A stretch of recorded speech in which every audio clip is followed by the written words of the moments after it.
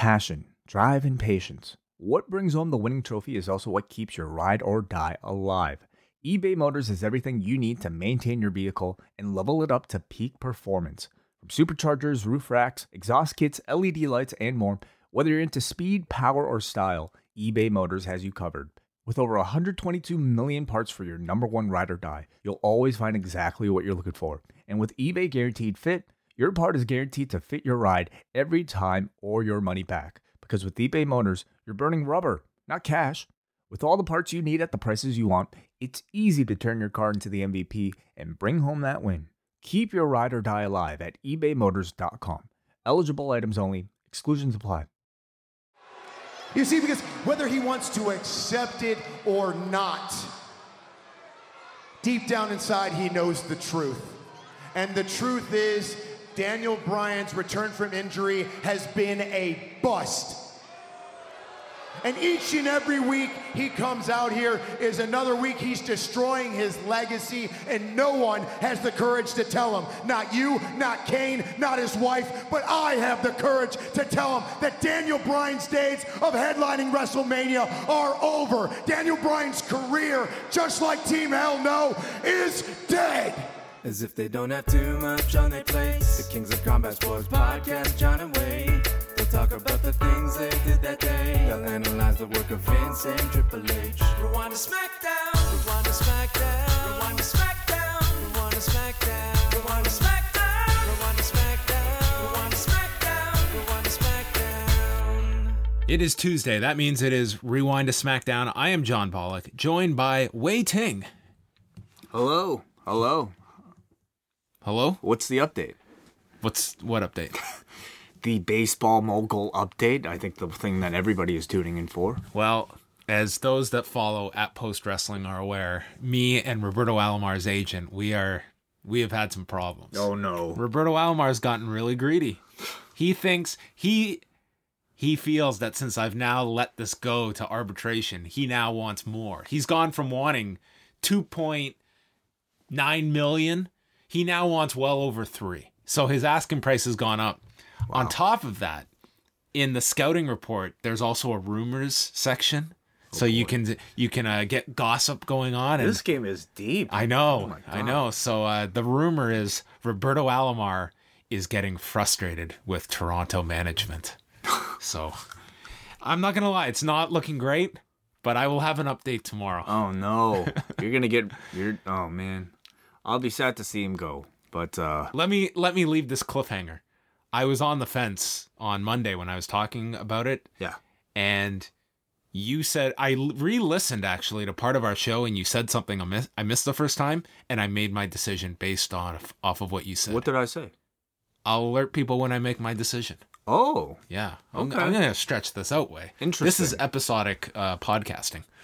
Well, good luck with that. I know you have a very busy week, so, I mean... No, I've cleared the schedule, Way. It's Baseball Mogul. Yeah, forget moving. I'm staying just to play Baseball Mogul. 94, pivotal year. If they go on strike like they actually did in 94, I'm going to be furious, because then I'm on the hook for all this money. Yeah, I doubt it.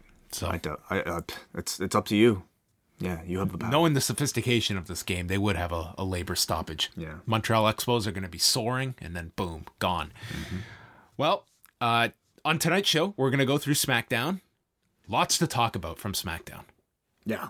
Lots. Yep. And then we're going to preview Sunday's Slammiversary card, which myself and Nate Milton are going to be reviewing. And Way, you are going to be attending at the Rebel Complex, I think is what it is called. I think so. Formerly Sound Academy. And formerly the Docks, even before that. Yes. Yeah. What a different kind of venue for wrestling.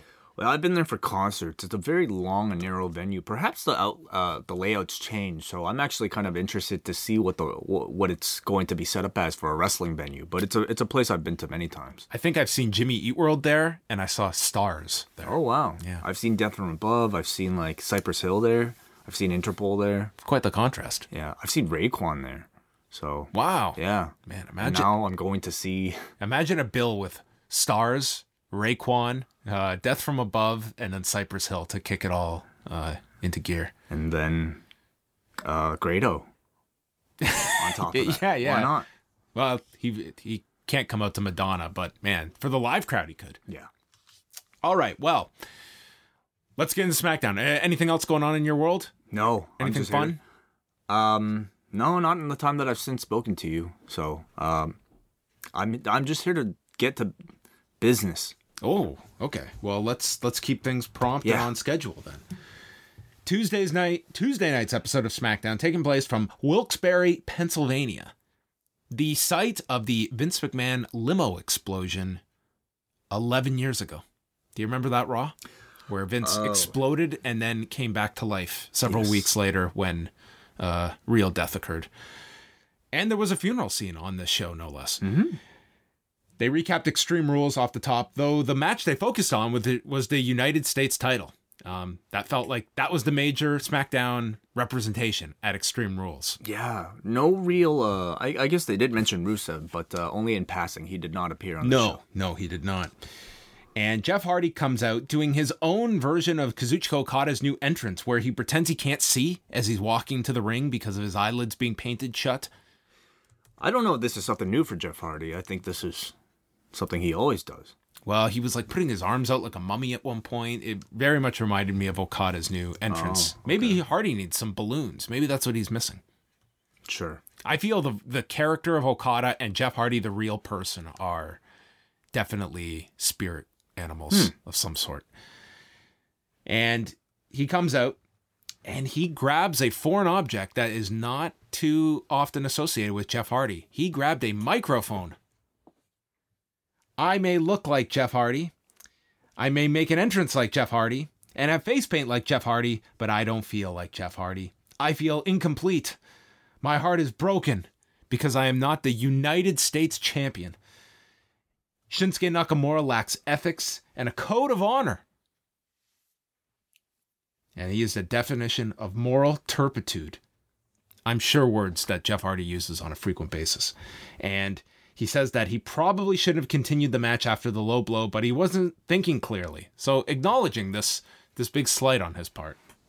He wants Nakamura to feel as much pain as possible, and then he's going to make him fade and classify him as obsolete as he regains his title tonight. Yeah, he threw in a yow in there as well. That's right, he did. Yeah. Which is not a catchphrase that Shinsuke Nakamura can use No. in WWE. But Jeff Hardy, Why can't he use it? I think it's actually a trademarked term. Oh, it's not like he needs it, really. You know, I don't know how you feel about it, but I'm actually starting to appreciate Jeff Hardy's very unique voice. I would take a promo like this over most of the generic promos we had on the start of Raw. And that's because when Jeff Hardy says words like what he said, Moral turpitude. it feels authentic to Jeff Hardy. Like, it feels like this man, this weird man who paints his face like this, would say these words. I can believe these words coming from this character. So I like it. I think that Jeff Hardy, I think that these, what they've done with the character, yeah, I haven't really minded. Moral turpitude, I don't know. That was maybe one step too far for me. Well, But- he's not supposed to talk like a regular person. No. And he pulls off these promos satisfactory. Yeah. I just feel like, last we saw him, he was attacked by Randy Orton. I get that they kind of want us to forget about that in order to have the shock at the end. But I still feel like if you're Jeff Hardy coming off of that attack on Sunday, that would be the first thing that you would want to address too. So I feel like that might have been a little bit amiss, but I do understand why they didn't talk about it. Not getting ahead of ourselves, but we are. Do you feel the Randy Orton involvement on Sunday could have just been saved for tonight and eliminate that stumbling block that you just brought up? Could have. Yeah, could have. Like, it didn't enhance Nakamura's heel victory. No. The fact that like, it was all post-match anyway. He had lost the title, and have all the focus here. I think that would have enhanced. And don't get me wrong, I think the angle was really strong at the end, but just the reason you brought up there, why did Jeff Hardy not address the elephant in the room at the start here? Yeah. That Randy's run-in at the end, I think it was somewhat foreshadowed that he could get involved, whereas had he not shown up Sunday, I think that would have been a genuine surprise. Yeah. I don't think it made a huge difference either way. I mean, this was just a very It's a small minor thing. thing, but sure. Then they go backstage to Nakamura as Renee, the intrepid reporter, wants a reaction. And he asks, or he states that Jeff, he is a sad clown. And he wears his pain to hide tears. And then Nakamura pretends to cry. Now it's my title, and that is a reason to smile. And he instructs Renee to smile and says, tonight I'll give everyone a reason to smile by making a clown cry again. God bless America. Dude, this guy is maybe my favorite character in WWE at the moment. Oh, man. I love this promo. I didn't. What? I think we differ. Oh, man. I think his delivery is so good. Oh, yeah. He's so maniacal. And the God bless America. Like, he's so sinister. I agree that he does very well with the script that he's given. But I believe Jeff Hardy saying the words he says. I don't believe these words coming from Shinsuke Nakamura.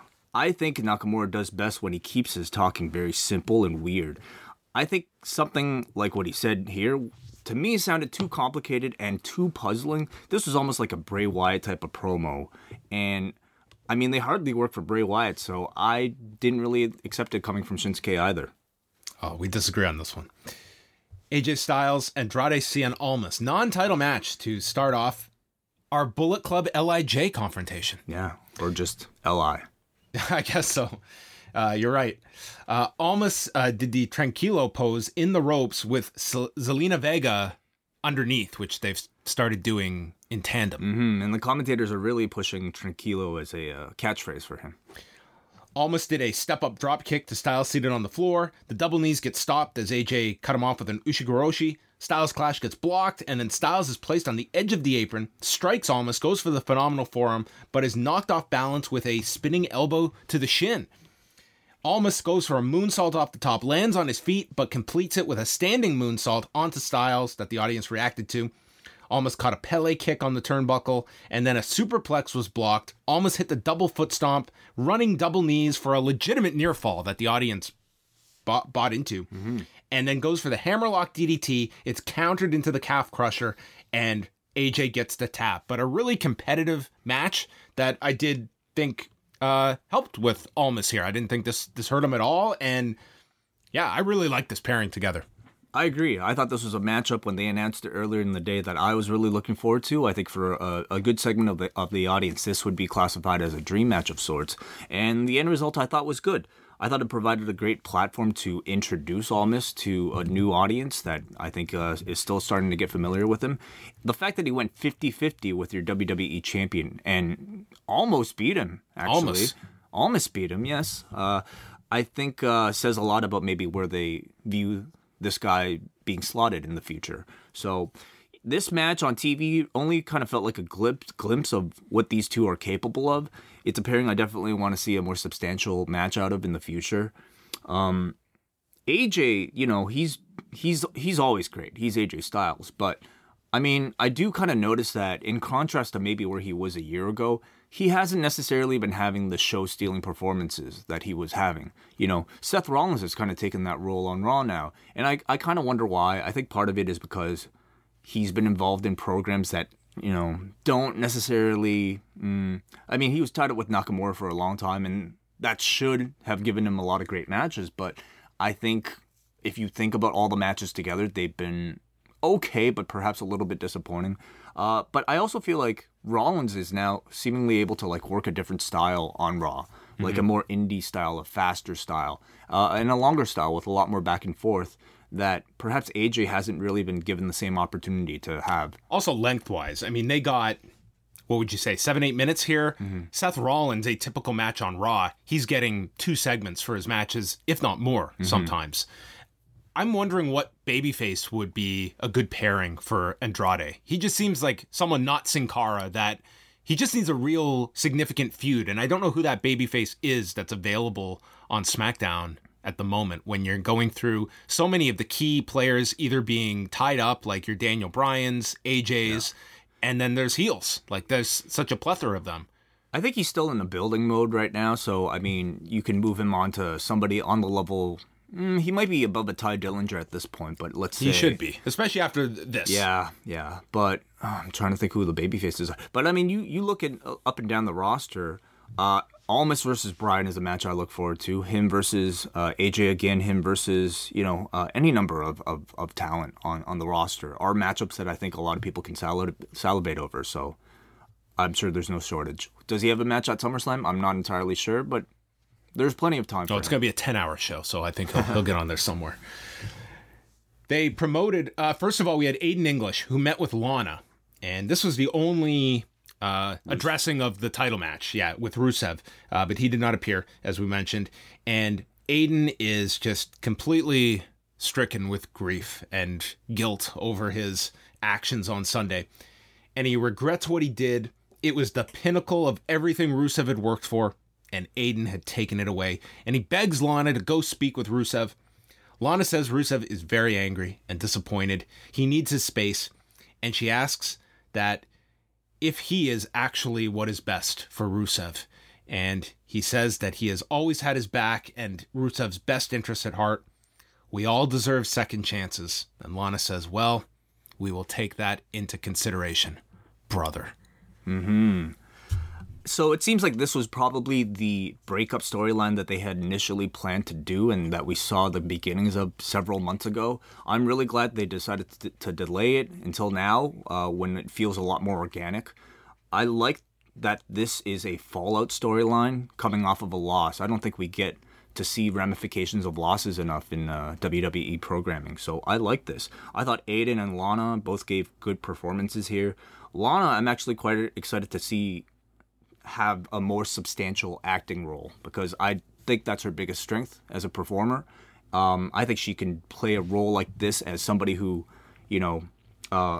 seems like she's kind of being positioned as the person speaking on behalf of Rusev and maybe manipulating the situation so that Rusev and Aiden probably will hate each other a lot more than they actually do. So I think she will play that role pretty well, and I'm curious to see more. And her Russian accent is now down to Rusev's name. Yeah, that's about it. It's like you in Melbourne. Yes, me and my fans in Melbourne. I thought that by the end of this, with the whole second chances line, that I thought of Hulk Hogan, and one other person online tweeted me about that. Did you think of that at all, or not really? Not just looking at this, but I mean, I wouldn't put it past them. And again, not surprising after Raw, but no mention of Hogan on the show either. Yeah. So that was self-contained on Monday. They plugged The Miz, who was in the celebrity softball game, part of the whole All-Star festivities. And this dude was named the MVP. I know. Which I'm starting to wonder if I should be reallocating my funds from number 12 to The Miz. You need a new second baseman. Man, maybe I should go take over the Cleveland Indians and recruit this guy. Oh, wow. So, man, this was like some decent publicity. Who else was he playing against? They mentioned, I think Wale was in the game. Right. I didn't catch all the names, but nonetheless, good on them to promote this fact. And this made The Miz look like a real, something. Definitely. Becky Lynch versus Mandy Rose. Becky early on sidestepped a bicycle kick that I guess they're calling a flying knee, although it looks exactly like the brogue kick that Mandy's doing. I think it's her version. Looks like a kick. It doesn't look like a knee. I think she's aiming for like a V-trigger type of knee. Right. And often it looks good. Maybe today, maybe the angle didn't look as great. Becky got distracted with Sonya Deville on the apron. Rose took over, applied a submission, hit her flying knee, and then Becky did her comeback with the Bexploder and applied the disarmor to get the tap-out victory. Yeah. So, I mean, the Becky push continues. Last month, she beat both Iconics members in singles matches, so this month it looks like she'll be working her way through Mandy Rose and Sonya Deville. Mandy got to show a lot of her stuff here. She's still obviously developing, but I think she's progressing pretty well. I was a little concerned at how quiet this crowd was for Becky's comeback. Mm-hmm. Like, she had... I wasn't really into this match. She had so much momentum coming out of Money in the Bank, and subsequent matches she had on SmackDown really haven't been that great.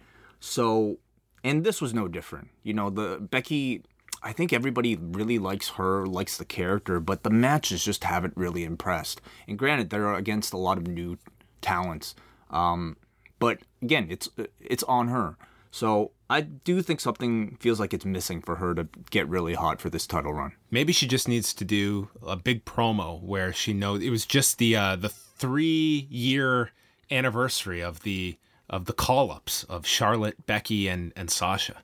And she could say, I know everyone thinks I maybe haven't lived up to expectations of where I was in NXT and where I've been called up, but I want everyone to go watch Raw and let me know. I don't think it's that bad. I'm still salvageable. Yeah. So she did cut a promo here and talked about how great winning feels, and she's been waiting patiently. She never stops working hard and just gets victory after victory. And she tells Carmella that straight fire is coming for her, and it is time that Becky Balboa becomes SmackDown Women's Champion. Yeah, I'm really glad she got some promo time. I think that's where she can really make that connection with the audience. She speaks as an underdog pretty well. I feel like this promo kind of needed that big line at the end of it to really kind of dig into Carmella and to make it really memorable. So maybe we get that. I don't know if you saw this, but like several weeks ago, I don't even know how often Becky does this, but she like had a whole thing about her on her Instagram stories. It was either her Instagram stories or her Snapchat documenting her day. And it was just like, it was awesome. Like, I mean, she went through her match that she had that evening. Oh. And then like she threw in like a lot of visual puns in there. It was just like a whole slideshow. She's big on puns, yes. Yeah, like a whole slideshow of like her day. And it was so clever and I thought so well done. I saw it on Reddit, actually. Somebody saved all the photos. So, I mean, she obviously has a very good connection with the audience. I think they need to find a way to really bring that out. She's a great babyface. Yeah. She's a tremendous babyface. Paige is in the office, and Carmella's there, and Paige notes it's not just what Becky said, but the people cheered for it. That's what matters. I guess this is what Dana was thinking when he's willing to give Brock a title fight. Sure. Carmella said that some people just cheer for people because of their accents, whereas for me, it just gives me headaches. And she says James Ellsworth is not her boyfriend when Paige suggested he was. Do you think he comes back, or was that it? I think we will see him again, I think if that was the end of James Ellsworth on Sunday, he wouldn't have even been brought up here and mentioned. But I do think there are I think the shelf life is pretty short for the remainder of Ellsworth. Like, it just, to me, has not... Those two have not had the same chemistry as they did the first time around. I think it's, like, extended the life of this Carmella title run, but, does it make it necessarily a winning thing? No, not really. The only way I see him sticking around is for a feud with Asuka. Which, I don't know. No, I don't think so. She wants another Mellebration, and Paige agrees, but first... She wants to make a match next week with Carmella and Becky Lynch that she says will be non-title, but if Becky wins, she will get a title match at SummerSlam. So unless she gets Bobby Roode, looks like that is the title match for SummerSlam. Looks like it, yeah. I'm not really a fan of seeing matches before the matches, even if they're non-title. First of all, I mean, the result next week I think is very predictable. Secondly, I think it takes away something from the freshness of the actual matchup at the pay-per-view, but... You know, I'm willing to see how they tell this story. It could be the thing that Becky needs. And Charlotte did an interview on Maria Menounos' podcast stating that she will be cleared as of July 31st. Yeah. So she stated the injury was actually 2 ruptured breast implants, not just 1. Oh, wow. Yeah. Really? Wow. For her, I almost wonder if it would just help to just do the rematch with Asuka. Yeah, I mean... You can tell that story of both of them kind of being on such a high at WrestleMania, and then in the weeks since, in the months since then, both have fallen considerably, and you can kind of tell a redemption story. It's kind of sad because I think there's a lot of value in that rematch being a big match. Now you're kind of doing like, you know, both wrestlers are kind of down in the slumps, and in particular Asuka, like it is just dramatic how much she has fallen since WrestleMania. You could do that if you're just looking for a mid-card match, sure. Ty Dillinger is in the back with R-Truth. Hands up if you knew R-Truth was on SmackDown, because God knows I didn't. I didn't even know he was still employed. I knew he was employed, but I did not know. If you told me my life depended on telling me what brand he was on, I could not have answered. Ty is cutting him off, stating he doesn't want a motivational speech, but gets talked into one anyway, and then is confident about his match with Samoa Joe. And then R-Truth turns around and he's on the phone with his mom on a Bluetooth. In terms of clever WWE skits, I kind of found this amusing. I really liked this. I thought this was very funny. To me, this was like the type of cheesy but effective small backstage comedy segment that you would see on something like Glow. You know what I mean? Yeah, like, I thought this was funny. It was 30 seconds. Yeah, really cheesy, but like very like effective, funny. Got a laugh out of me. So this was playing off of last week's Angle, where Ty Dillinger was doing his entrance and got jumped by Samoa Joe, which was a WWE.com exclusive, and happened before the show. So I don't know why Ty was coming out, but he was attacked. We also have Samoa Joe accompanied by his hair, the Joe Hawk that he is now. The Joe Hawk. Did you come up with that? I've just coined it. Damn, that's good. Man, this thing has some volume to it. I like it, man. Was he bald like not too long ago? He grows hair pretty fast. I Damn. think. Yeah. He's been through many hairstyles. Like you can tell Samoa Joe has like I think been searching for that perfect hairstyle for like his entire career, I would say. I like this one. I don't know how WH Park feels. I'd like to get his thoughts on this, but you can find out Saturday. That's right. I think you should have a laundry list of different guys across all promotions to have altered looks recently and get a report card from WH. Dillinger jumps Joe when the bell rings and they go to the floor. Joe runs him crotch first into the post and then just sets him up with knees from the clinch, kicks, coquina clutch, and submits Ty Dillinger in a minute 44.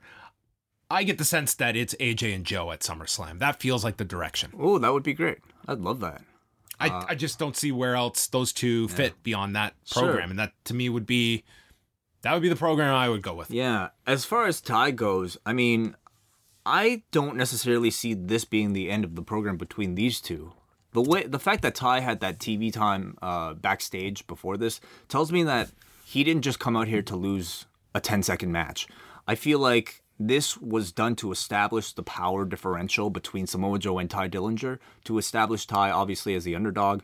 And I think with Ty Dillinger, you could tell the story now of him, despite being choked up by Joe in 10 seconds, refusing to back down and constantly coming back for more. I think Ty is such a great potential babyface that you have on your hands. Like he is the Rudy character, the quintessential Rudy type of character. And I think having him refusing to back down from Samoa Joe will, first of all, build Joe up as a monster, and secondly, I think it would be really good for Ty's. But that's my hope, you know. Ty Dillinger, Sean Spears, has had multiple stints in the WWE dating back to the mid-2000s, and I think you put more thought into him than they have probably in that entire time span, and I think you're very optimistic. We will see with Ty. But I mean, seriously though, like if this was simply to be a 10-second squash for Samoa Joe, they wouldn't have done what they did last week, and I don't know if they would have done the whole Bluetooth thing with R-Truth. Maybe not. It can be something quick on TV, just for Joe to have something for now. Then we had the Miz's eulogy for Team Hell No, and there's organ music for the Miz to come out. He's got 3 pallbearers. They're all dressed in black, including Miz, and they weep. And among them, the remix of Pro Wrestling Kevin Bennett. Oh, really? Yeah. I didn't even notice. They wheel out a casket with Kane's mask on top of a mannequin head. It looked like a Kane severed head, basically, on a platter. Yes. Miz is shaking hands with fans like they're grieving. Awesome. And these fans are like willingly shaking and like nodding like, oh my God. Miz was so awesome here. He's great. The ring is decorated with photos and a wreath, and Miz says, "Thank you for being here." And he immediately works in a plug for Miz and Mrs., stating, "We are not here to talk about that." Great, yeah. Gets a big pop nonetheless. Like, Miz was too good in this segment for the audience not to chant for him. He explains that he was just in a celebrity softball game and was awarded the MVP, which led to an MVP chant, and calls Daniel Bryan and Kane 2 of the worst friends ever. And to quote Kane's favorite artists, "It is now time to say bye, bye, bye to Team Hell No." Very nice. They inspired unity around the world, and he requests everybody to stand, which most did, and requests a moment of silence, which they all booed, and then turned into a yes chant. And then Miz got serious and said, "I told you so. I knew this would end with Team Hell No the way it did, calling Kane a broken down demon last week, which he was proven right on. He calls Bryan a bogus hero. Bryan is just a glory hound, obsessed with setting impossible goals, who threw a Hail Mary to stay relevant with this team. No one is buying his album with all his greatest hits, and that Bryan's return has been a bust, and no one has the guts to say it. Each week he destroys his legacy. No one has the courage to tell him, and his days of headlining WrestleManias are over, just like Team Hell No, and his career is dead too. And this leads to Bryan coming out. The pallbearers are all set to attack when Bryan comes from the crowd and attacks Miz from behind, suplexes a pallbearer, and Graves gets in the line. Daniel Bryan just ruined his own funeral. And there's a running knee to another pallbearer as he points down Miz. And I would guess any questions of whether they were going to go to Bryan and Miz, this segment certainly, to me, set that in motion for SummerSlam. This segment was great. Yeah, I thought Miz was excellent. I mean, this had the potential to be terrible. You know, we've seen 100%. The batting average for the WWE this year. For like in a different performer's hands, this could have been This Is Your Life. Yeah, seriously. But the Miz was great. I mean, I like the way he set the whole funeral thing up. I thought he was very funny leading it. Did a great job commanding this crowd, and then putting the focus of his program on Daniel Bryan. So got a lot of heat on Bryan and their feud. And it went from comedy to serious, quick. So I thought this was a great start for this program. But given the history that these two have to draw from, they're not even scratching the surface about where the potential could be for this feud heading into SummerSlam. I mean, man, like, just I really hope in the weeks ahead that they draw on all that history that exists between these two. You start off in NXT, then you just kind of get into whatever throughout their respective careers, and then you obviously top it off with that Talking Smack segment. Just remind everybody of what exactly these two have been through throughout their entire course. And I think you can expect some of the best promo material coming out of both of them. I'm curious too how much the Kane injury, the legit injury, affected plans, because I can't imagine that the Team Hell No thing was only to lose at the pay-per-view, and whether they are changing stuff around, going to this singles match now rather than holding off on it. We haven't really talked about it, the fact that Daniel Bryan did that interview several weeks back where he stated he is leaning towards re-signing. So maybe the fears of him leaving after August are not all that prevalent for the WWE, that probably feel confident in booking him in a way where he is not the top guy on SmackDown, but he's in a notable program here for SummerSlam. It feels like. I think Miz versus Bryan is probably one of the hotter programs of all the programs that I'm thinking about that in Brooklyn too. Like that'll be a strong reaction, I think, for those two. I have way more interest in this match than I do the Raw Championship match, whatever it'll be. But it's interesting that Miz didn't really figure into the result of the angle, first of all, at Extreme Rules with the attack on Kane, nor the finish of that match. No, and that's why I do feel that probably there was some adjustments made, because I can't imagine that Team Hell No thing was just to be a 3-week thing and then dropped cold. Right. New Day's in the locker room, talking about Sanity, who they call unsanitary because they're trash, and Kofi was going to be taking on Eric Young. Bit of time for these two that they ended up getting. Byron mentioned Eric Young trying out for the WWE 20 years ago, failing to get a job, and maybe that planted the seeds for him to become this maniacal leader. And I started thinking, what would be more detrimental to a man's psyche? 20 years of not getting to the WWE, or 10 years being inside of TNA? I don't know. He could have thrown in a line in there about being stuck in the asylum for 10 years. You're right. He could have snuck that one in. Sure. Young leaped off the turnbuckle into a drop kick. Kingston did a comeback with the boom drop, called for the Trouble in Paradise, but Young ducked. Young then flipped over in the corner like Ric Flair, came up the other turnbuckle and was thrown off by Kofi. Then Young goes to the floor. Kingston dove over top the referee onto all three Sanity members. That was a cool spot. Yeah. And then hit the SOS. And the finishing sequence saw an O'Connor roll by Kofi.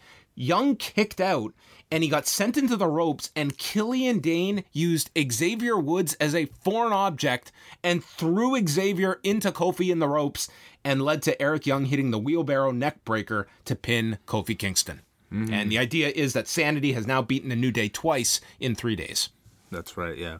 I thought a good match between two veterans. I was actually quite excited to see. So I thought they meshed well together. Kofi really is fantastic. I think he's very consistent and maybe in some ways quite underrated. So I like the booking to keep Sanity strong. I'm just not a fan of the gimmick, you know? Like, I think, first of all, I think Young is quite miscast as a heel. I personally just don't see it within him.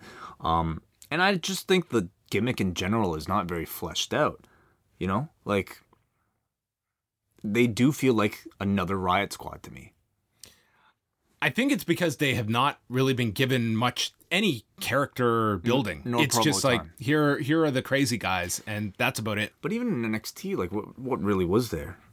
It was minimal. You're right. Like, it wasn't, like, it's got the entrance, but the entrance wears thin. It's not even that good. I think Eric Young can be a great heel because I've seen him be a great heel, but it does require some more depth. It requires him to talk, and I don't know if I've heard him talk that much lately. Yeah, and I just see this group as being, ultimately a launching pad for the other two, specifically Killian Dane. I don't know if this was intentional, but I thought it was so great, is that Sanity is celebrating, their music is playing, and we cut to Shinsuke Nakamura peeking over his United States title, and he's got this maniacal grin while Sanity's music is playing with that howling laughter. Oh. And it just looked like the laughter was from Shinsuke Nakamura's mouth. It looked like you could not have planned this, and it was just one of those happy accidents. No way was it intentional. No, but go back and watch, and it's pretty great. Okay, cool. Then we had the ad for Total Bellas. 2 episodes left, they clarified. And we got a sneak peek of the Masquerade Bachelorette party. And there did not appear to be any lingerie. They fixed that problem pretty quick. I guess so. And Nikki just doesn't know how to react. I don't look forward to that episode. Anyway. Only 2 left. Yeah. I think it's a mistake making all of these, because the extent of me watching this show are these 30-second spots. And I never see John Cena in these spots. I never see Daniel Bryan in these spots. And these 30 seconds of a Bachelorette masquerade party, you could not tie me down to watch this show. Yeah, I mean, well, here's the thing. It's like Total Divas is actually a show made for a different audience. So these promos are probably cut by E. They're cut by the producers of the show. And they're targeted towards the E audience, not necessarily... But I think you're underestimating that the E audience, I think... are interested in Daniel Bryan as well. True, that's very true as well. The Bellas are the main characters. The show is called Total Bellas, but I would totally be for, a different version of these promos to air on WWE programming, specifically focusing on the wrestlers that are involved. Yeah. The number was way down this week too, surprisingly. Just good, because the episode was really bad. Maybe not surprising. Next week on the show, we've got Carmella and Becky Lynch in the non-title match, and Paige will announce AJ Styles' opponent for SummerSlam. So is that going to cue all the heels to come down to the ring? Yeah, and then 2 more weeks of qualifying matches. We'll get 2 3-ways. Yeah. Shinsuke Nakamura, Jeff Hardy, main event for the United States title. So if you were upset that you didn't get the match on Sunday, you certainly got it tonight. They did a full match. Hardy attacked him at the beginning, and Nakamura teases the low blow, but Hardy avoids it this time. Hardy attacks him on the floor. They go through the break. Nakamura's in control. Corey dubs it bad vibrations that Nakamura is delivering. And then Hardy comes back. Twist of Fate gets blocked, and he nails Hardy in the back with a running knee, and then drapes Hardy on the edge of the apron with a running knee. Hardy comes back after the second commercial break, nearly overshot him on a whisper in the wind, and then Nakamura places Hardy on the top with a running knee to the ribs for a 2 count. He does a single leg backstabber and a Shining Wizard, goes for the Kinshasa, and it is stopped by the world's weakest sling blade I have ever seen. It shouldn't have even been called that. I don't even know if it was like a shitty clothesline. Yeah, I don't even know if it was really meant to be a sling blade. Hardy got stopped on the top turnbuckle. Kinshasa was countered with a Twist of Fate. He climbs to the top, hits the Swanton. All of the crowd is standing up and looking elsewhere, and it's a tight shot of Hardy going for the pin, and he's pulled to the floor for the disqualification with Randy Orton getting involved. Hardy gets run into the steps. His head is bashed repeatedly into the steps. Hardy tries fighting back, but then gets gouged in the eyes. Orton stomps his head onto the steps and then yells, "You want to know why? You're going to have to wait to find out why I've done this." I guess we're still fleshing out why Randy is doing this. Yeah. But then, in the most grotesque moment of 2018, Randy Orton grabs the hole on Jeff Hardy's ear for his earring. Yeah, so Jeff Hardy has these like discs in his ear, right? So it leaves kind of these big holes. Yes. He grabs it, and he's just pulling on this earlobe, and it's gross. They showed the crowd shot as this woman looked on in horror, and that was my look during this. This was gruesome. Like, this was... I almost wish they brought back, like, the old school censored bars for something like this. This was almost too much. And that's why I thought it was brilliant. I fucking love this. Hardy gets tossed onto the desk and then a draping DDT off of the desk. Great angle to end the show. I thought this was one of the best SmackDowns in recent memory. It was a very good show. This was a really good show. I thought they progressed a lot forward. There was some good angles. Good wrestling. Good wrestling. They, to me, have a much more focused or intriguing ideas for SummerSlam. Like, the Miz segment was great. The Orton angle was great. AJ Almas. AJ Almas was a really good match. Yeah. Next week, they left you with the cliffhanger of who AJ's opponent's going to be. Yeah, I really enjoyed this episode. I enjoyed it too. This Orton angle, let's get back to that. I thought Orton was great. It was so good. It was such a great, vicious beatdown. I think, like, Randy Orton, he's obviously talked about wanting to play a heel for a long time now. He finally gets to do it, and you can see why he loves doing it, because the man is so good at it. I think it's very worth noting that he didn't come in and he didn't do the RKO out of nowhere to stop the match, because that would have babyfaced him. Yeah, and that's such an easy suggestion that they could have just, yeah, for sure, of course. So, gone is the RKO out of nowhere type of Randy Orton, and in comes the sadistic, evil Randy Orton. This ear-pulling deal, I mean, it looked so gross, and I wonder how much it exactly hurt Jeff Hardy, but I'm willing to bet not as much as, say, a dive off of a steel cage or, taking a giant pile driver on your neck. But it delivered a huge reaction from anybody watching it. So I thought it was so good, so well done, and I look forward to seeing more of heel Randy Orton. And maybe we're going to get the big explanation with Randy saying, you and your brother came up with that fucking final deletion. And what does the WWE do? They give me the goddamn House of Horrors as their response to it. So fuck you. That would have to be the reason, yes. It's a great point you bring up about the whole RKO out of nowhere. Yeah. I don't mind him keeping the RKO, but it should be like methodically set up and slowly hits it. Yeah. There should be no cool shit with Randy Orton. Yes. And he's a smart enough guy to understand that. Yeah. Take out the redeeming parts, because that was always his stumbling block, is that, he gets like, that's a babyface spot that he would do with that, with like these crazy setups for the RKO. Ditch that. Like, this version of Randy Orton, this was a really refreshing coat of paint on Randy Orton. I almost wonder if it's time for Randy Orton to think of a new finisher or a secondary finisher that he could use for a run like this. But either way, you're absolutely right. And I think Randy is one of the smartest wrestlers they have in that company, and I'm really interested to see what he does with this run, especially in ring. Yeah. So very, very strong edition of SmackDown.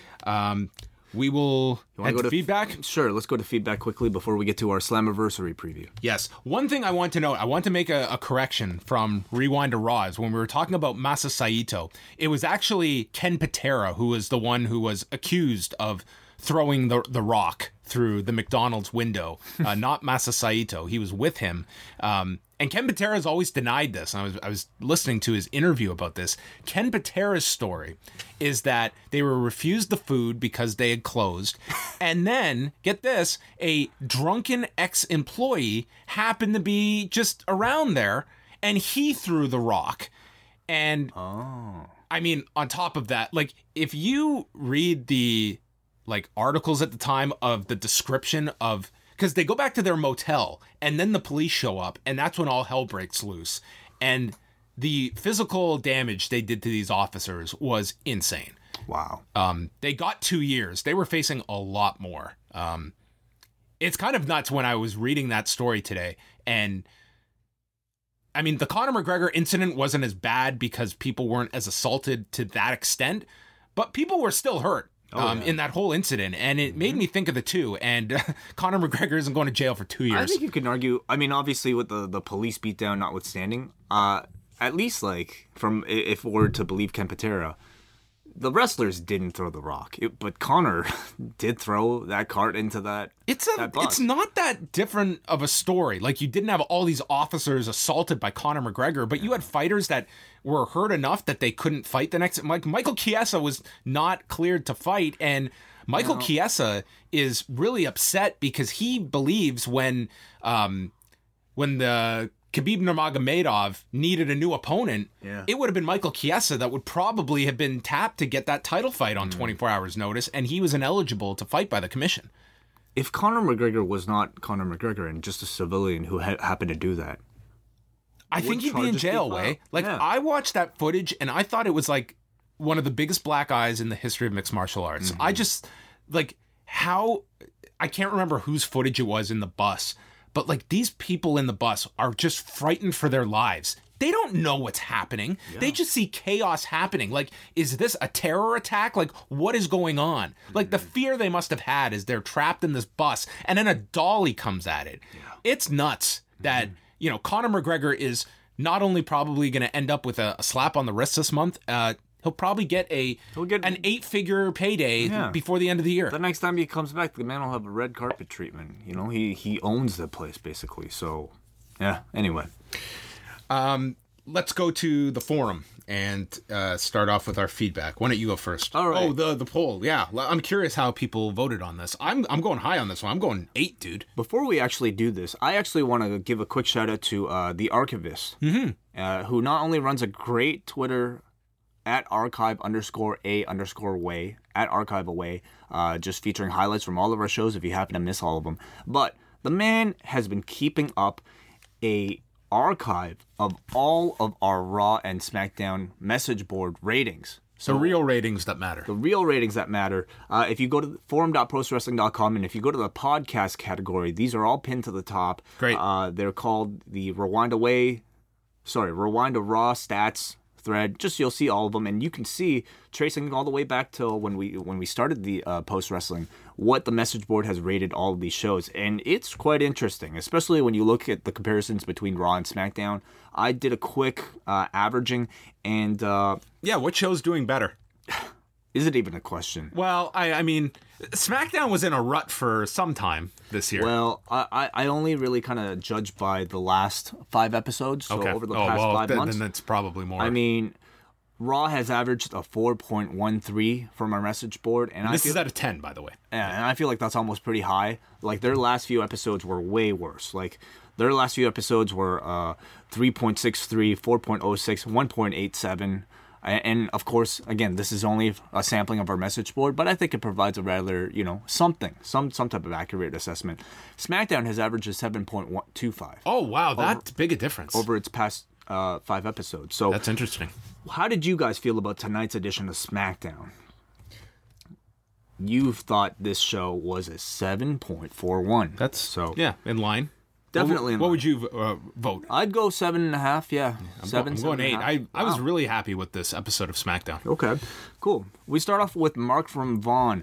Enjoyed the showcase for Almas after being in limbo for so long. Hanging with AJ in a long competitive match did more work for his stock than anything that preceded it since NXT.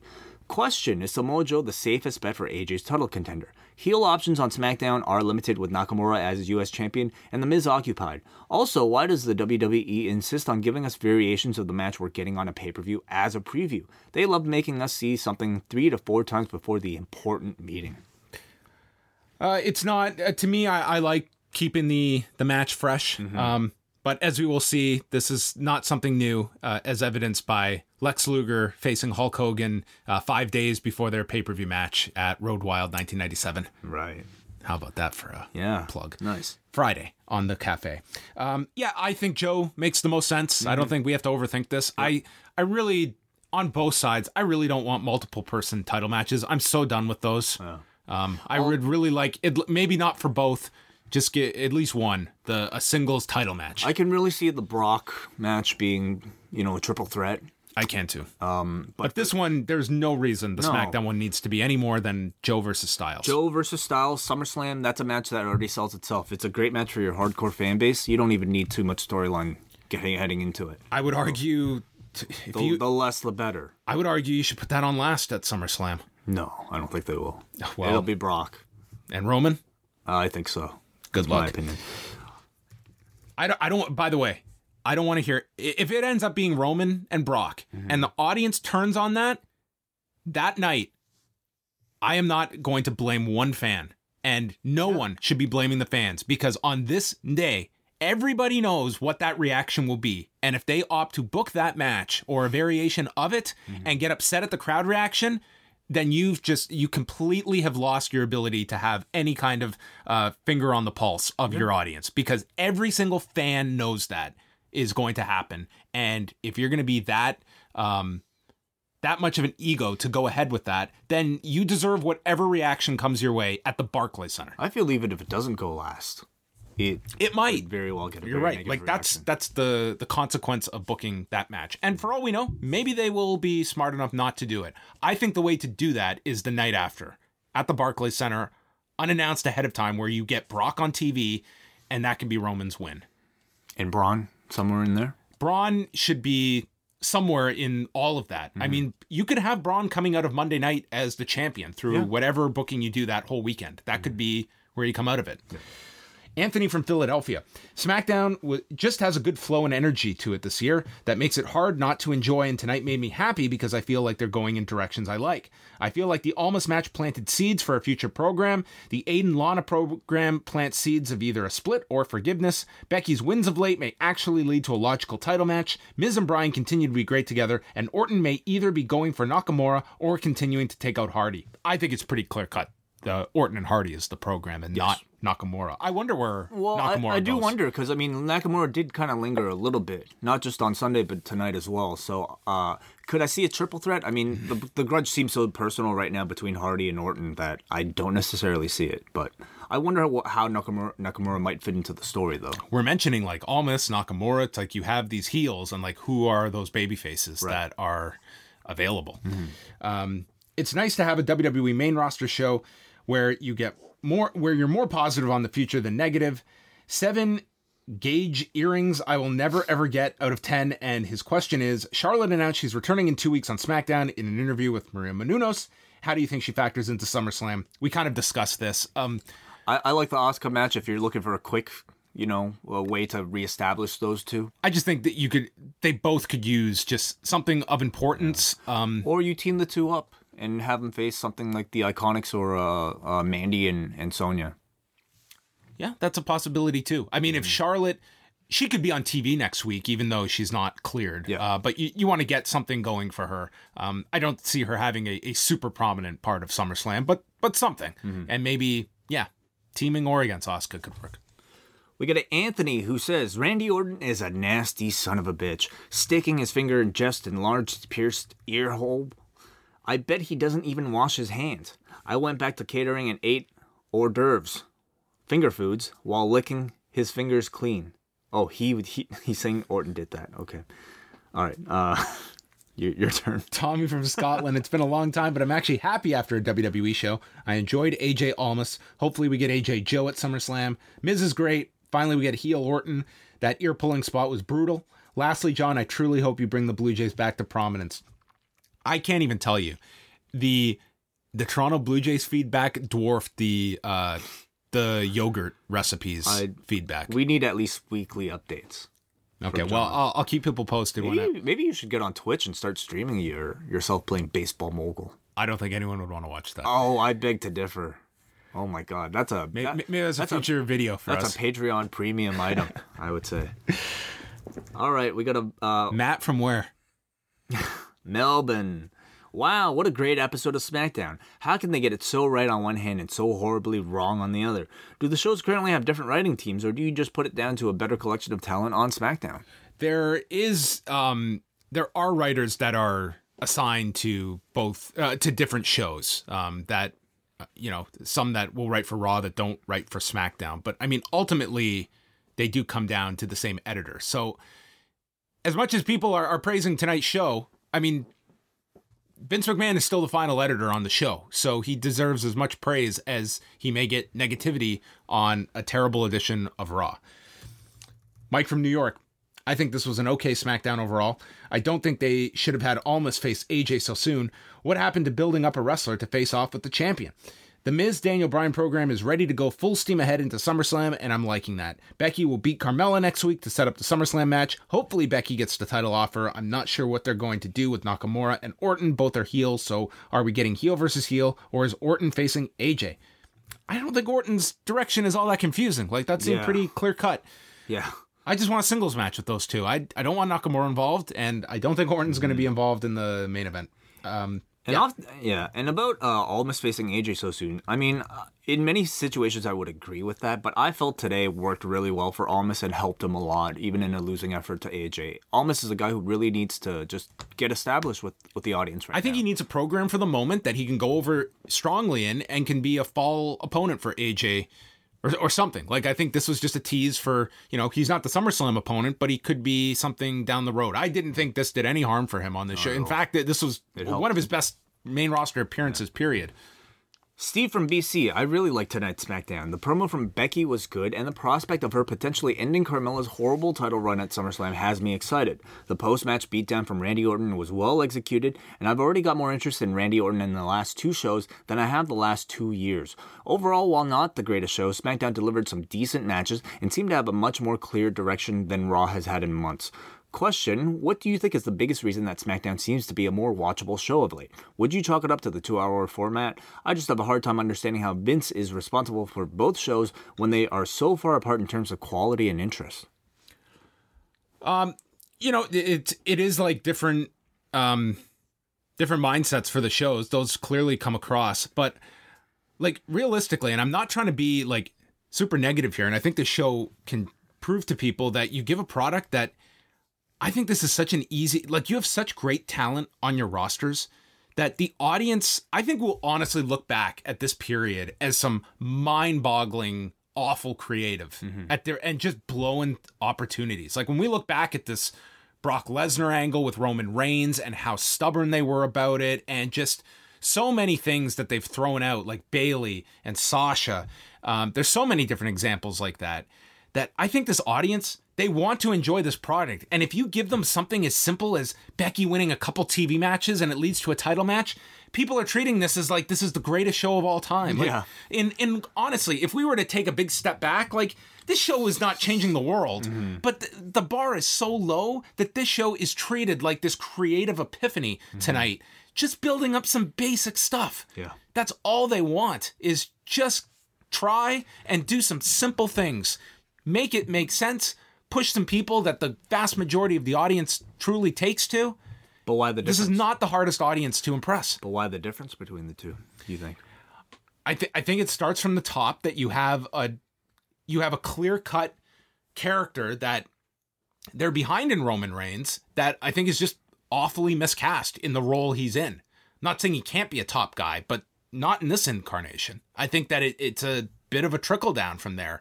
And then you're also seeing characters now in another form of the WWE, in the NXT brand, where you see them get over. This isn't something as though, oh, this is the guy from New Japan that's coming over and he can't make the transition. You're seeing them in a WWE structure get over, and a brand that is largely well received. And then you're seeing what should be like everything is handed to you on a silver platter, and you're seeing these characters fall apart. And I think that happens on Raw and SmackDown. And I don't think we can necessarily just put SmackDown on this giant pedestal either. Like, there are weeks SmackDown is dreadful too. But I will say, all those factors I think make a lot of sense. But the time difference between the two, I think, it is a difference maker, at least for me personally. If Raw was condensed to a 2-hour show, I think it would move by a lot faster. Even the bad, I don't think would be as bad because it wouldn't be so drawn out. A lot of the meaningless matches wouldn't be so drawn out. I'm not going to say it would be as good or better than SmackDown, but I think it would make a difference in my enjoyment of the show. I think 2 hours is a very good length. And to go to that point, like, now that we've sat through a few of them, like, these pay-per-view lengths, I really did not have the same anticipation level for these pay-per-views. They are chores, these shows. And I think they have harmed the quality of these pay-per-views by making them so long. When I'm sitting down at 6 p.m. and I'm there till 11, every WWE pay-per-view, I think it really harms the quality as compared to if they were half that length. Now, again, it's not so much, I would say, the length as it is maybe the quality of the content that you're putting in those shows. I mean, these New Japan shows are pretty long. Like we're watching 2 hours at least of the G1 multiple times a week, and we're not necessarily complaining because all the matches are good. Every match has stakes that's leading to something. But if you're giving me a pay-per-view of often a lot of filler like we saw on Sunday, of course that'll be a chore. Yeah, I think that they're not a 6-hour product. At WrestleMania they might be, maybe at SummerSlam they will be, but every 4 weeks they don't have that kind of depth that I think is going to capture your interest for that level. Next one here is from Brandon. This is the Randy Orton we've been missing for years. He needs to just not give a shit and go after all the fan favorites and do despicable things. I really think he should actually do the opposite of his legend killer gimmick and now go after all the younger talent. I love that idea. I think that's great. I mean, well, he's starting with 40-year-old Jeff Hardy. I guess he's going to work down. Jeff Hardy doesn't really qualify. You know what? I don't really love that idea so much because, I mean, in the end, wrestling is about building your younger talent. So in the end, you're going to have your younger talent go over Randy Orton. The rookie killer. Yeah, I wonder how far that'll go. Part of me really enjoys kind of the irony behind it, but maybe not long term. One of the things I love about New Japan is when a new challenger just comes down to the ring and says he wants the next title shot. I feel like that was what they were doing with Becky, but then they just had to go with one of their favorite stipulations of a match to earn another match. Hopefully Becky walks away with this feud as the champion because she deserves it and should break Ellsworth's arm. I want to see him wear a cast and have a never healing broken arm. That's not a bad idea. Not a bad idea, although I would say arm breaking is kind of Ronda's gimmick now, and Ronda does it far more convincingly with a lot more credibility to back her up than Becky does. Not to say Becky can't do it, but you're going to get those obvious comparisons, and Becky's armbar is going to look far weaker. So, okay, we got a Jeremy in Texas finally, who says, a solid episode of SmackDown tonight. Heel Orton is the best Orton, but I cringe with that close-up of his finger in Jeff Hardy's ear. I was a bit surprised to see Almas versus AJ with virtually no build. With Miz and Bryan on course for SummerSlam, AJ versus Joe seems to be the title match, or could they go the way into a bag of tricks and bring Cena in for the chase of championship number 17? How about that? Oh, with AJ. I don't throw that idea out. Do you know what he's doing at the moment, Cena? John Cena? I don't think he's doing a movie, but I really don't know. I'm sure he's got something going on. I'm sure he has something going on. On the last Total Bellas, he was just at home bored, right? Right, yes. So maybe. You could do that, I guess. I watched Blockers over the weekend, by the way. How is it? Cena is great. Yeah. He is awesome. So the premise of this movie is that their parents and their kids all want to have sex at the prom. Yeah, exactly. Yes. The parents of 3 children who are going to their high school prom, and these 3 children have made a pact to have sex and lose their virginities at the prom. And Cena, his role, along with 2 other parents, are to invade this prom and to stop this whole thing from happening. John Cena is just like, we make fun of how terrible his comedies can be sometimes in wrestling. Oh, no, he's really good. In a setting like that, I haven't seen the other movie he was in with... Amy Schumer? Yeah, I haven't seen that he's one. great in that too. But, I mean, like, he knows his tone. Like, whoever's casting him for all these movies, and Cena himself, he fucking nails it. He is honestly really good, and he fits right in. He's funny, like, anyway... I recommend it just for if you care to see John Cena act. Maybe he should be on Raw and he'll come out after next week's Lashley Reigns match and he'll just say, "I've been watching this heavyweight division. Roman Reigns is shit. Bobby Lashley is shit." He'll do the Brock Lesnar promo. Oh. And challenge Brock. Oh, okay. No. Or he can come out and say, "Brock Lesnar, fuck him." That'd be great. Did you watch that on not just Being the Elite, but Fale did those press conferences and the backstage at the G1 shows? I saw one from a few days ago, but not the most recent one. He just says it? Like, he's a lot of fun. That's he's great. Great. Yeah. All right, well, now it's time for our Slammiversary preview. I'm doing this for the benefit of Way, to bring you all up to speed on what's happening on Impact. I've not been keeping up with Impact. I did watch the episode two weeks ago, I believe. Yes. Had the Phoenix Rich Swann match. And I enjoyed that episode. Impact, by and large, it is such a easier program to watch than it was even 3 or 4 months ago. So catch me up to speed. First, let's bring up. Let's go down the card. Okay, so do you want to start at the bottom or the top here? Let's start at the bottom. Okay. Build our way to the top. We have Tessa Blanchard taking on Allie. Tessa Blanchard debuted, I think it was just at the last pay-per-view at Redemption. She signed a multi-year contract with the company, and after losing to Madison Rain, she's now got... This is just a real quick put-together program with Allie, who had had her best friend taken away in a casket by Sue Young and the Undead Brides. That's Rosemary? Rosemary, yes. So Allie had to go to the dark side, and now she's come back. So she's experienced the darkness from her usual bubbly self. So they gave a little bit of an edge to her character. This is kind of like a post-broken Allie. Not really. They haven't really gone so far with it. This match should be okay. So is there any real story? Not a big one to this one. I mean, it's our 8th of 8 matches. Yeah. LAX versus LAX. Okay, so the story here is that Conan was taken out, and then he showed up several weeks ago, and he's out to find out who his attacker was. And meanwhile, Santana and Ortiz, they had been going through this slump with Conan gone. So that's when the King, Eddie Kingston, showed up and guided them, and they were able to get back on track. This is when Conan showed up, and he cut these incredible promos and had this great segment revealing that Eddie Kingston was the one behind the attack. And Conan, thinking that it was going to be Santana and Ortiz turning on Eddie Kingston, weren't aware that Eddie Kingston had made a deal with the original LAX members, Hernandez and Homicide. So that is where... this is kind of just a play off of like the Midnight Express, original Midnight Express angle that they've just updated here. So they're going to have a 51-50 street fight.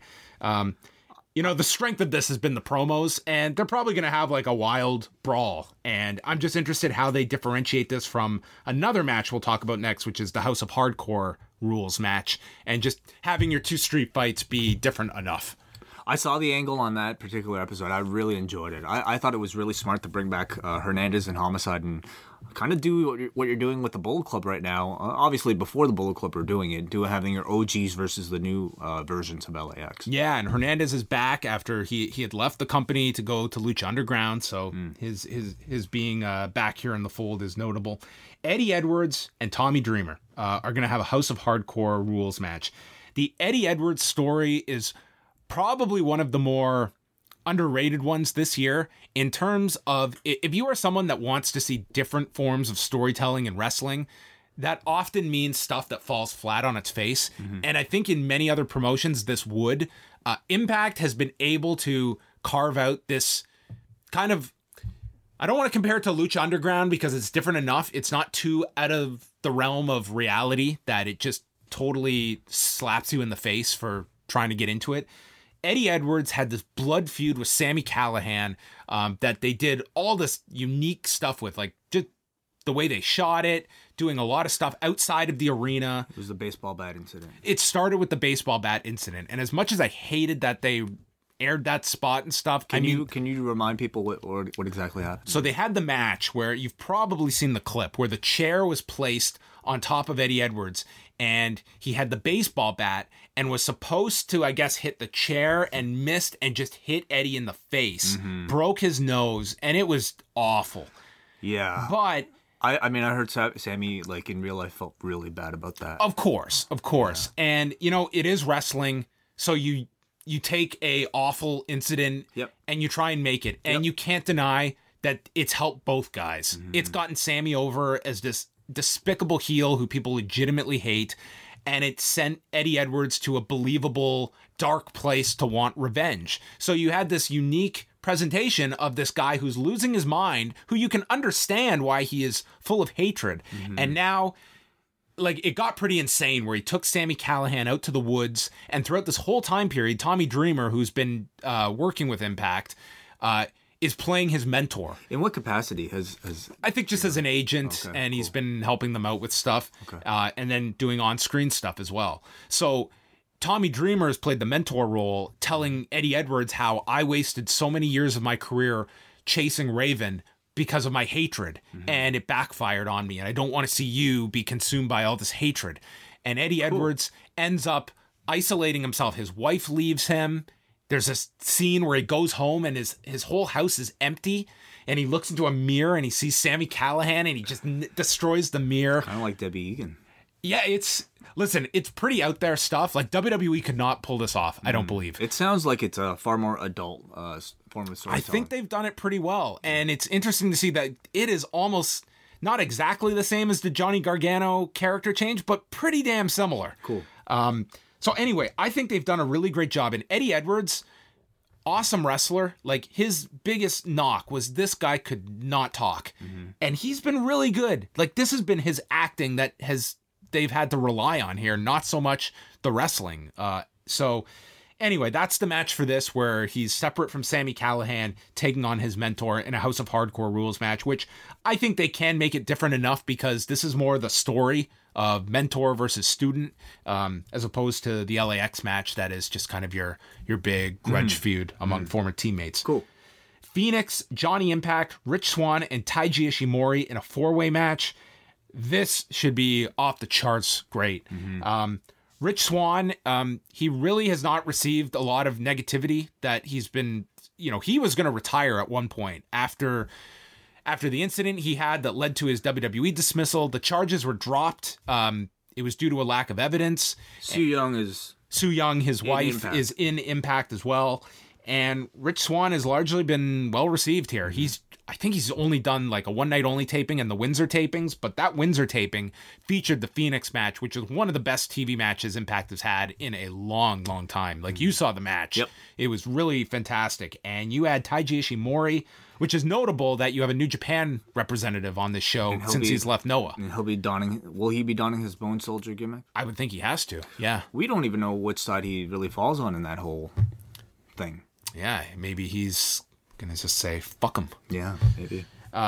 This should be great. Like, Cool. I think this is going to be a really terrific match. And Johnny Impact is throwing out the first pitch at the Blue Jays game on Sunday. Wow. So Okay. he could have a horrible moment going into this 4-way. I mean, if he launches that ball into the 100 level. Or if he does well, I know you're looking for a pitcher, man. Listen, The Miz and Johnny. Oh, man, perfect. Johnny Mogul. Yeah, Miz and Morrison. Oh my God, can you imagine Man, it? holy shit. God, what a great team. Sign 'em but up. potentially. Pentagon Jr. versus Sami Callihan, mask versus hair. Listen, Sami Callahan's the top heel in the company at the moment. I would say even above Austin Aries. And Pentagon Jr. is super over. They did a great angle where Phoenix was being beaten down, and then Pentagon Jr. runs in and starts attacking Phoenix, and everyone's like, why is he attacking his brother? And he unmasks, and it's Sami Callihan. Dude, that was also on that episode that I watched. You watched one of the best impacts this year. Yeah, holy shit. Like, yeah. that really is your best setup for this show, is just watching that impact from not this most recent week, but the week prior. Yeah, I thought that was awesome, too. It was a really great angle. Yeah. I think Sammy's getting his head shaved, and yeah, this has been, they've had some clever stuff to build it up. Matt Sydal, Brian Cage for the X Division title. I am not a big fan of Matt Sydal's character. He's like this Guru thing. Yeah, I don't know. Catch me up. Like, what exactly? Do your best to describe. I mean, he was paired with Josh Matthews briefly when they thought that they were going to take Josh Matthews off commentary, but then Jeremy Borash left the company. So you had this horrendous stretch of TV where Josh Matthews was playing announcer and heel manager, and it sucked. Thankfully, they stopped that, and now Sydal's on his own. It's just... Listen, I think the match should be really good between these two. Cage is being presented as this babyface monster that is just running through people. So maybe you could do a title switch here, possibly. Okay. On that note, how's the commentary been on the show? It's been better. It's now Josh Matthews and Don Callis on all of the shows. They've removed Sanjay Dutt. It's good. I don't think it's anything that, it's, this great, well-kept secret in pro wrestling. It's fine. It's not overwhelmingly great, but it's an improvement over where it was 6 months ago, pre-Don Callis. I think it helps, having someone as well that's involved in creative. I think that always helps to have that pitch man be part of creative, knowing where things are going with all the characters. Su Yung and Madison Rayne is a weird program. I like the start of this. Madison Rayne, who's been doing behind-the-scenes work, with the company is it wasn't all that different from the Becky Lynch stuff. She started doing TV matches and put together some wins and then got a title match as a result of it. And it was like this comeback story, but she's taking on like this crazy character in Su Yung, who is kind of taken over the position Rosemary had, but multiplied it by 10.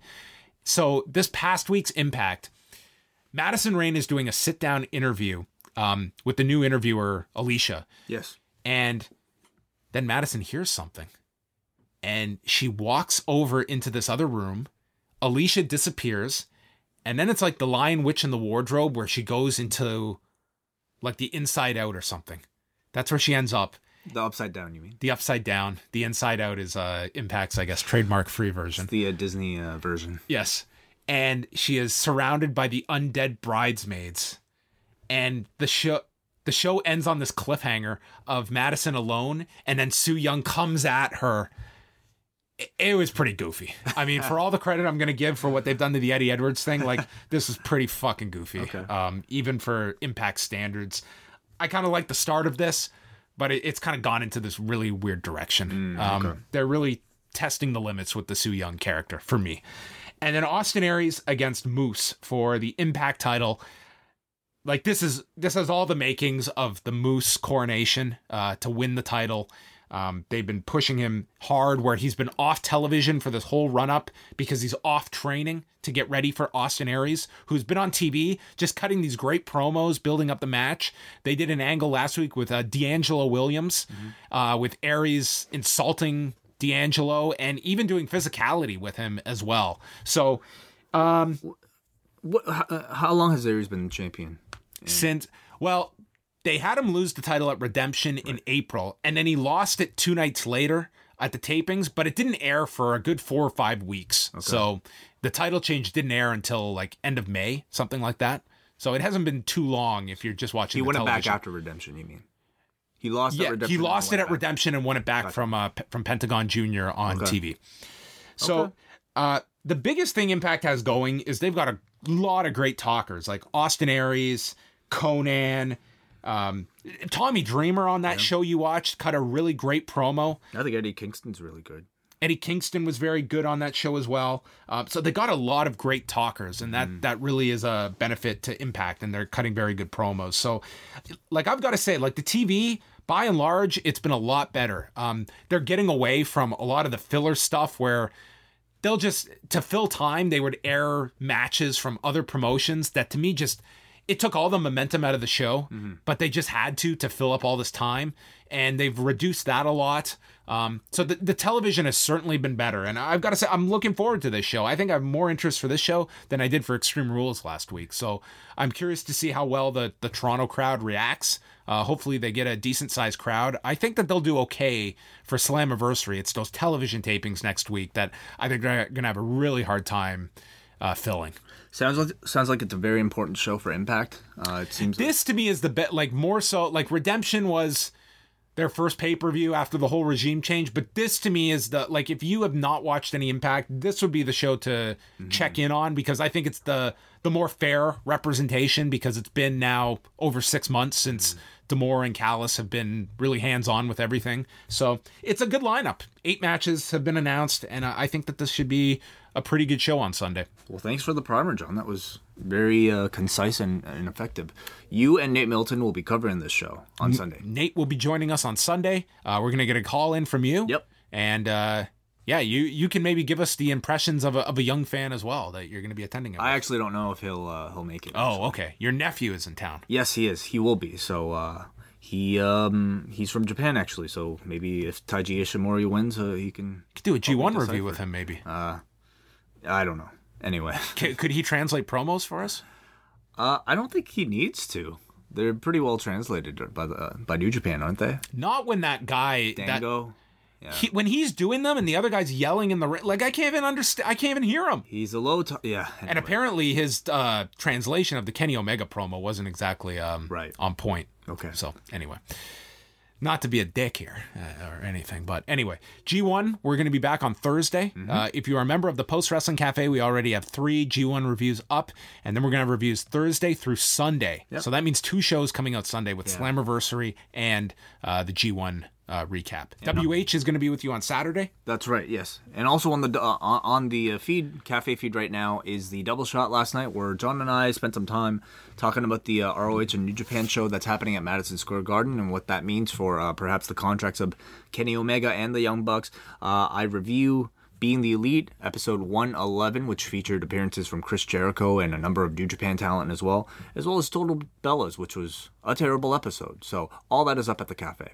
Go download that now. And final things, as always, for members of the double tier, we'll have a post-production video out Thursday, and Friday, Rewind Away, where we are chatting the 100th episode of WCW Monday Nitro. So go to postwrestling.com, postwrestlingcafe.com, and Eggshells is out right now. Yes. A lot of great response to it. Yeah, really good show this week with Paul Lazenby. And then Chris's book is out now. You can go purchase it. So it's doing very well this week. And he'll be back Saturday chatting 1993 Tokyo Dome cards. All right, that is it. Goodbye.